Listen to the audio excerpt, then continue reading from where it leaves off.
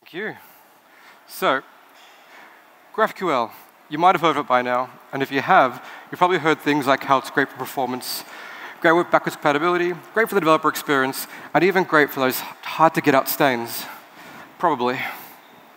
There's seemingly nothing GraphQL can't do, but have you ever wondered how? How is it GraphQL can have these supposed superpowers? And I think the key to this lay in its basic building blocks. So in this talk, we'll start off with taking a look at the Schema Definition Language, or SDL, and resolvers to better understand how they work together to execute a query. Then I'll show some ways to use these features to graph all the things before finally entering the don't try this at home portion of the talk. But first, g'day, how's it going? I'm Michael. I'm a senior engineer at Redbubble on the platforms team, where we work on building tooling, services, and platforms to enable everyone at Redbubble. So karaoke enthusiast and the maintainer of libsass and nodesass. You can find me later and ask about your NPM install issues. So let's jump right into it. The schema is the skeleton of GraphQL. It's what gives it its shape. Everything else builds on top of or happens as a result of the schema. In GraphQL, schemas are defined using the schema definition language. Here we have an example schema. As you can see, we're using the keyword type to define a new type we've called conference. Our conference type has a name field, which we've set as a string. String is one of the built-in scalar types in GraphQL. There are other things like ints, floats, and booleans, and all the usual suspects. Next up, we have a speakers field, which has an array of speaker type. The speaker type is not one of the built-in types, so we define it ourselves. Here we say our speaker has a name and a favorite emoji. This just gives me license for using emojis throughout the talk. Next, notice we have some fields have exclamation marks and others do not. The absence of an exclamation mark just means this field can be omitted and is still valid. Also note there are IDs. They're just for convenience when querying and mutating data. Speaking of querying and mutating data, we have the query and mutation types. These are special types called root types. There are others too, but we're not going to talk about them today. On our query type, we have a conference field that returns any conferences we know about. We also have a speakers field that has a required emoji argument and returns some speakers. We have a mutation type. It has a speak field. It takes a speaker ID and a conference ID. Something to note, it's just common to refer to fields on speakers and on query mutation types simply as queries and mutations. You'll also notice the return type of our mutation looks just like the return type of a query field. A field on a mutation could just return things like booleans, but these richer types are part of the expressiveness of GraphQL. There's some detail to how these are defined that we won't go into today. But the important thing to take away from this is the fields in the query type typically ask for information, whereas fields in mutation type typically change things. And lastly, the resulting data from mutation can be expected to have the changes already applied. If schemas are the skeleton of GraphQL, resolvers are their beating heart. They bring life to GraphQL. With all the amazing things GraphQL can do, you'd think they'd be pretty complicated. But actually, it's the simplicity of resolvers that is the key to their flexibility. Resolver is just a function. It takes a couple arguments. We're only going to talk about these three today, but there are others. And you can define a resolver for any or all fields on your schema. This includes fields in the query type, like the conferences field, fields on a mutation type, like the speak field, and fields on any type, like the emoji field on the speaker type. Inside a resolver, you can do anything you could do in any other JavaScript function. The only requirement is that it returns a value in the shape that matches the type of the field it's responsible for. Here we have a map of resolvers. It has a query object representing the query type. And our query object, there is a speakers resolver. A speakers query has an emoji argument. We can access that argument by its name on the args argument in our resolver. We know from our schema that the speakers query should return either nothing or an array of speaker types. Here our speaker resolver is returning an array of objects. Those objects have an integer ID field, as well as the name and all important emoji string fields. This means they match the expected shape of the query, and all is well. Remember, the conference field on the speaker type doesn't have an exclamation mark, so it's entirely optional here. Our speaker mutation, here we have a speaker mutation. It's loading data from the context by the conference ID argument. Context is a bit special. It's a shared global object for the lifetime of a request. This makes it useful for storing things like configuration or services like database connections. After the conference is loaded, the speaker ID argument is appended to the conference object. The updated conference object is persisted before finally doing a query for the conferences a speaker is attending. Right, so that was a lot, but it's just the groundwork for what's coming up next. Now we're going to take a look at some practical uses for resolvers to kind of give you a better feel of how they work together and really give the versatility to GraphQL. The simplest resolver is one that returns an object. Earlier we saw this resolver, and I said it was all good because it returned an array of objects that matched the shape of the speaker type. But how does GraphQL now, these objects, match the speaker shape? Is there some kind of internal validation engine or some form of introspection happening on the return type? Or is it just AI? GraphQL can do all these magical things, so why not throw a little AI in there? So no doubt there's a bunch of ways to validate these return types. And if you're anything like me, you've been sitting there starting to think about how you would have done it yourself. But I've actually already shown you how it happens. Every field on GraphQL gets a default resolver. The default resolver is straightforward. For any field, it takes the object, the parent object, and tries to either access a field as a function call or an object property on the parent. Importantly, this happens recursively. So if a field returns a type, the field's return type is a custom type, then all the fields on that type have their resolvers called. This is what happens in our case. The schema for our speakers query defines a return type to either null or an array of speaker type. Internally, GraphQL takes the return value. If it's null, it's returned. Otherwise, if it's an array, the value is iterated over, and a default resolver is called for each speaker field. The parent argument for the resolver is the object at the current loop of the array. If a resolver for a field returns the wrong type, GraphQL throws an error. Also, if the return type for the initial speaker's query isn't null or an array, we also get an error. The default resolver is one of the great examples of how schemas and resolvers used as building blocks solve tricky problems like validation. So a common use case for GraphQL is putting it in front of existing APIs. This is really its bread and butter, what gave it momentum to start off with. But even here, there are some interesting possibilities. Here we've updated our speaker query to make a HTTP request instead of returning a hard-coded array. In the underlying API, your GraphQL schema could have different types than our schema type. In this case, you would just iterate over the JSON and transform it to the type you expect. Once again, we've added the conference resolver to the speaker type. There's a couple of really interesting things happening here. Firstly, we're using both jQuery and fetch. Because why wouldn't you? We have the entire power of JavaScript and NPM at our disposal in these resolvers. We might as well use it all. Secondly, after the speaker query has made the request to speakers API, we're iterating over the array of speakers, like I said earlier. And for each of those speakers, the conference resolver is then called from an entirely different API.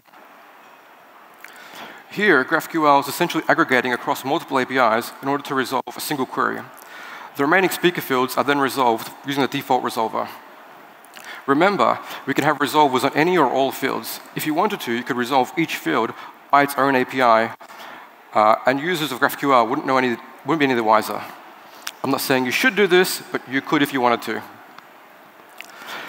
GraphQL got a lot of attention early on because of how well it worked as a facade on top of these fragmented APIs.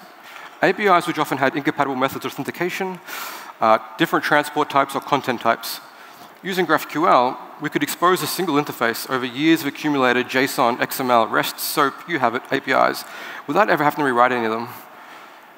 It wasn't long before people started extending these ideas, sometimes cutting out the APIs altogether and going straight to the database. Some truly innovative people have gone as far as defining the schemas themselves in the schema different language. Here, we're resolving a speaker query by making a database query. Given what we've this should feel like pretty standard stuff now. We're pulling the database connection off the shared context object. We set this up earlier. Because you have the full power of JavaScript at your disposal here, you can do all the things you would do in a traditional ORM. And things like switching between reader instances or writer instances, or whatever the requirements of that field may be. And if you can use a database, there's no reason you can't use any other kind of data store. Here we're mixing and matching between relational databases, Elasticsearch clusters, and Redis clusters at the field resolver level. Being able to make these operational choices at individual field levels enables us to pick best fit solutions for the requirements of an individual field, and changes requirements over time as our systems change. By no means saying this is unique to GraphQL, simply aiming to illustrate the ease at which these capabilities are achieved with interplay between schemas and resolvers in GraphQL. And this is actually my favorite use case. I said earlier that the platforms team Redbubble, we focus on enabling everyone, not just engineers. And one of the ways we do this is by letting people bring their own tools and adapting our systems to work with them. Enter spreadsheets. Who doesn't love a good spreadsheet? I know I do, our PMs do, our copywriters do, our data scientists do, and the list really just goes on. Spreadsheets are practically ubiquitous, and this makes them a really powerful tool for enabling and encouraging contributions. Spreadsheets are also fantastic for GraphQL because they're already structured. They come with their own schemas in the form of columns and rows. Here, our speakers query is loading the speaker spreadsheet from disk, parsing the CSV into JavaScript, and then filtering the speakers in the spreadsheet to just those matching the query, the emoji we passed in as a query argument. Now, anyone in our organization can drag and drop a new spreadsheet on the GitHub UI. This kicks off our CI and CD pipelines, and if the tests pass, this new version of the app is deployed to production, and the new data is live for everyone to see. And no engineer was required for this process. So I mentioned at Redbubble we have a lot of this GraphQL distributed, and we have a lot of configuration services to back these up. And these configuration services are a bit different to other services in that they fetch configuration on deploy and persist locally. They're not meant to be used in request. And additionally, some of the services may get over-the-wire updates as their lifetime goes on. We like this approach for configuration, but it comes with complexities. Is the configuration stored in memory or on disk? What happens when we receive an update? And then how do we validate the new configuration? We tried a few ways of managing and exposing configurations in our services, and as you might have expected, we eventually landed on GraphQL. Loading configuration files in a resolver is pretty straightforward using the FS Promises API. If we're unable to load the configuration, for any reason, the server fails to boot.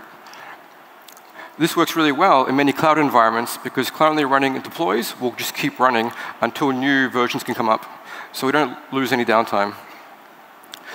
Next up, internally, we create a configuration object by querying for that GraphQL configuration. If some important data is missing, or if the data is otherwise unsuitable, the query fails and the service fails to boot again. Here, GraphQL is acting as an internal API, abstracting over the Node file system APIs, and also abstracting over the complexities of dealing with configuration, validity, and freshness. So some of you may have noticed in that previous slide, there's a chicken and egg scenario. Right? How do we load configuration and put it into context if we're loading the configuration inside a resolver? And this is where we do something kind of nifty. We create multiple GraphQL servers in one server with their own schemas and resolvers. One server handles incoming requests and reloads configuration by querying that second GraphQL server. That's right. You can even use GraphQL to abstract over GraphQLs running on the same machine. In fact, just about any API that is simply reads and writes can be represented as GraphQL queries and mutations. So this is a real light bulb moment for me, and it got me thinking, what if the Node APIs were just GraphQL? What if our JavaScript APIs were GraphQL? What if all the browser APIs had a GraphQL interface? What if we just GraphQL everything? And this is, my friends, where things go off the rails. Welcome to the don't try this portion at home. Don't try this at home portion of the talk. So I hope by now I've been able to convince you that just about any read-or-write interface can be plastered over with GraphQL representation.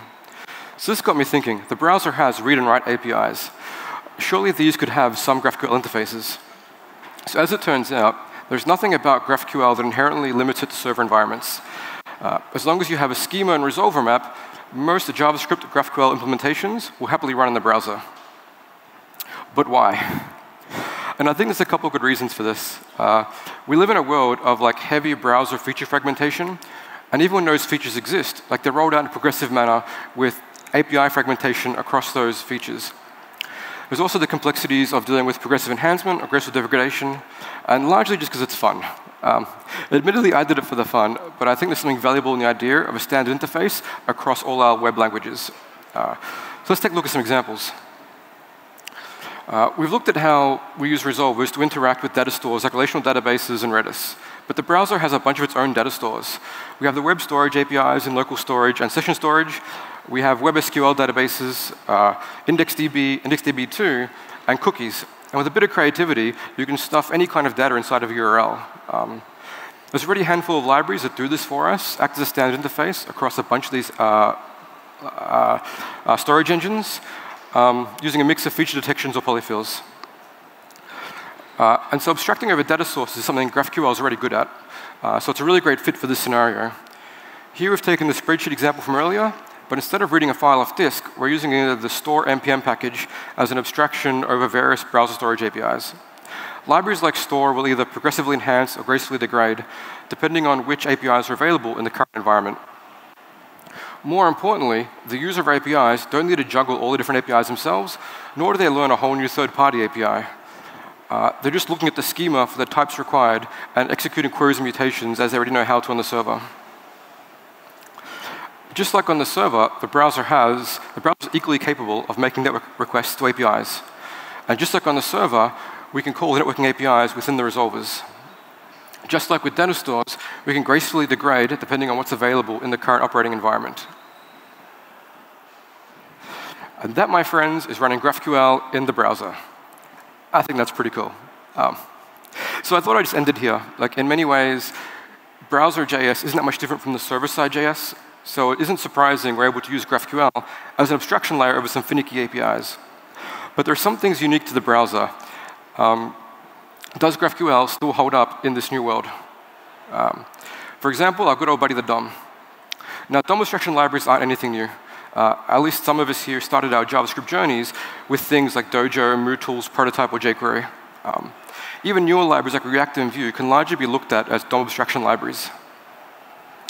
Here's a quick example of what a schema might look like to support document.querySelector and document.querySelectorAll, or the $ function in jQuery. And this is what the resolvers might look like. We have a document query to get to our document object, and our document type has the DOM APIs we care about as fields. The resolvers for those fields just call methods on the parent being document in this case. And things are pretty much work as expected. Like by now, you shouldn't be surprised by anything on this slide. It's just like all the previous examples we've seen before. The question you might have is why? Like, why even do this? And I get it. I was up front. These aren't necessarily good ideas. They're just ideas. But honestly, slides like this, I think, is why. Every time I forget to await my fetch, only to have JavaScript yell at me that I can't use top-level awaits, is why.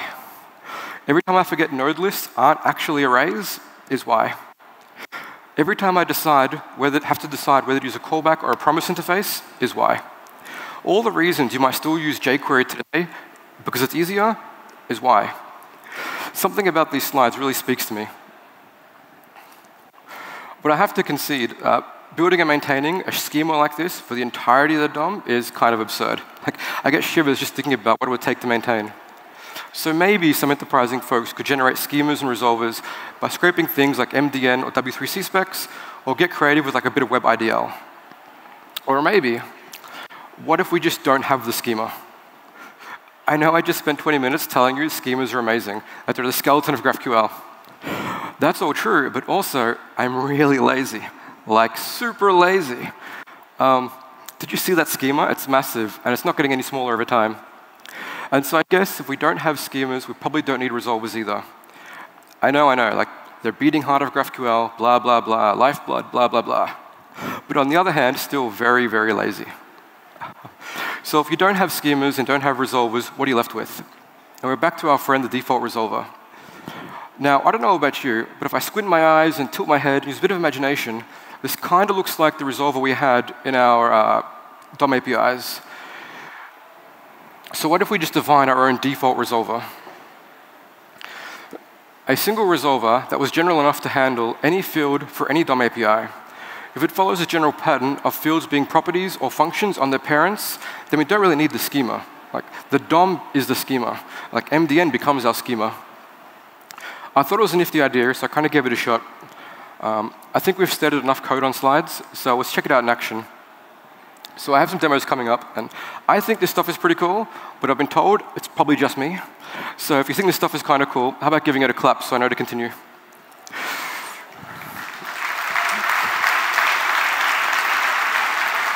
All right. So in the interest of time, I have demos prepared earlier. So as I mentioned, we could abstract over things like network requests. So here we're making a request to some random API that someone kindly allowed CORS on for me. And so you can see here, we're just essentially querying for our window object, and on that object calling fetch. And in fetch, we're just passing an array of arguments that line up to the argument order of the fetch API. So here we're just saying fetch this URL, and then we're calling the JSON method on that response. So under the covers, you may await this, you may then this, but here you don't have to care about it. It's just it's done for you. And here we can see the output, just for the, so you know I'm not lying. And you can get the result here by calling the path on which we made the query. So our result window fetch JSON. So, like, you may think this is just like, we've already shown how resolvers can make network requests, but this is different in that it's not a resolver making a network request. The query itself is the request. We're resolving how to make requests. It's a bit unique, I think. So that's all well and good, but what about the DOM? I promised the DOM. So here, we're emulating what I talked about earlier. We're querying the document. On that document, we're then querying the query selector role and giving it an argument saying what all the p tags. On the resulting p tags, we're pulling properties off. Think of it as like a map. Like, what we've saved here is you don't have to know what this returns. Is it an array? Is it not an array? How do we cast to an array? Can I for of on this thing? Is it going to yell at me? All those errors you've probably run into like I have. And we can see the output here. We can see the properties coming out.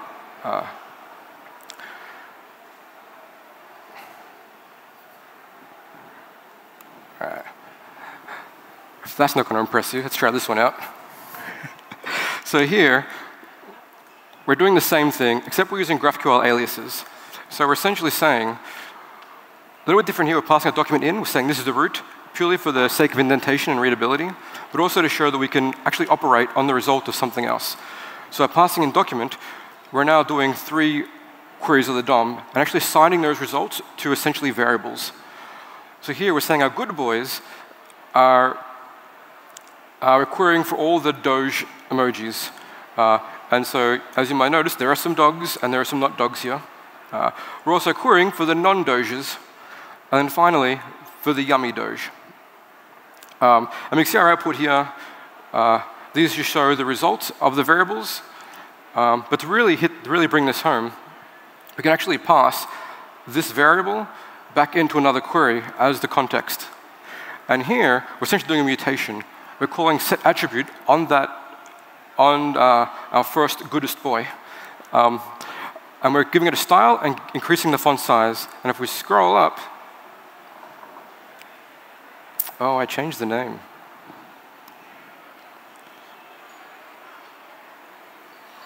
If we scroll up,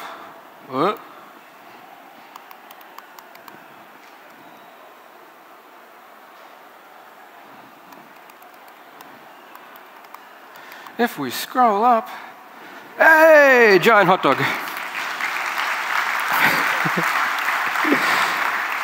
As you may have guessed, this is the hungry boy.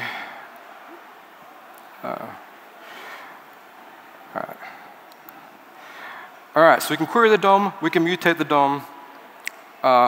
What else can we do? We can also do animations on the DOM using the Web Animation API. So here, we're getting our hungry boy once again.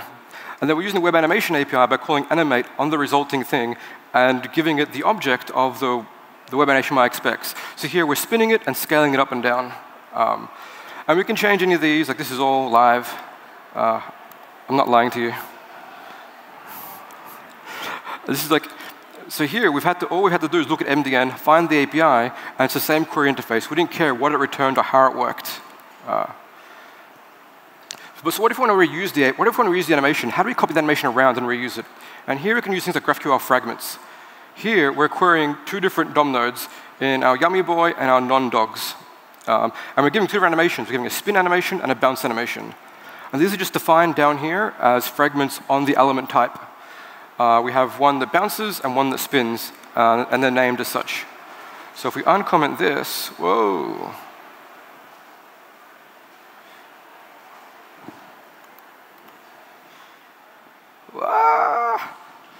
Animations as variables. That's the best I got, I'm sorry.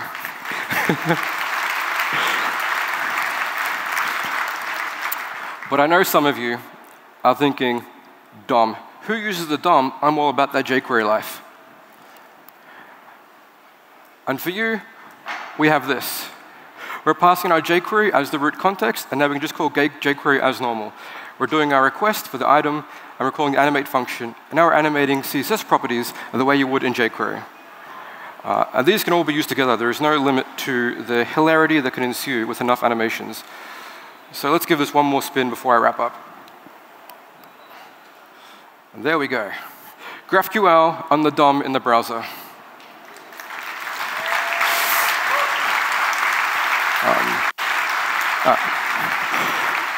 So in closing, I started by saying GraphQL superpower is how it took a couple of really simple ideas and schemas and resolvers and shaped everything else to look like a schema and a resolver. This resolvers all the way down design, I think, is pretty fantastic. It makes GraphQL infinitely versatile.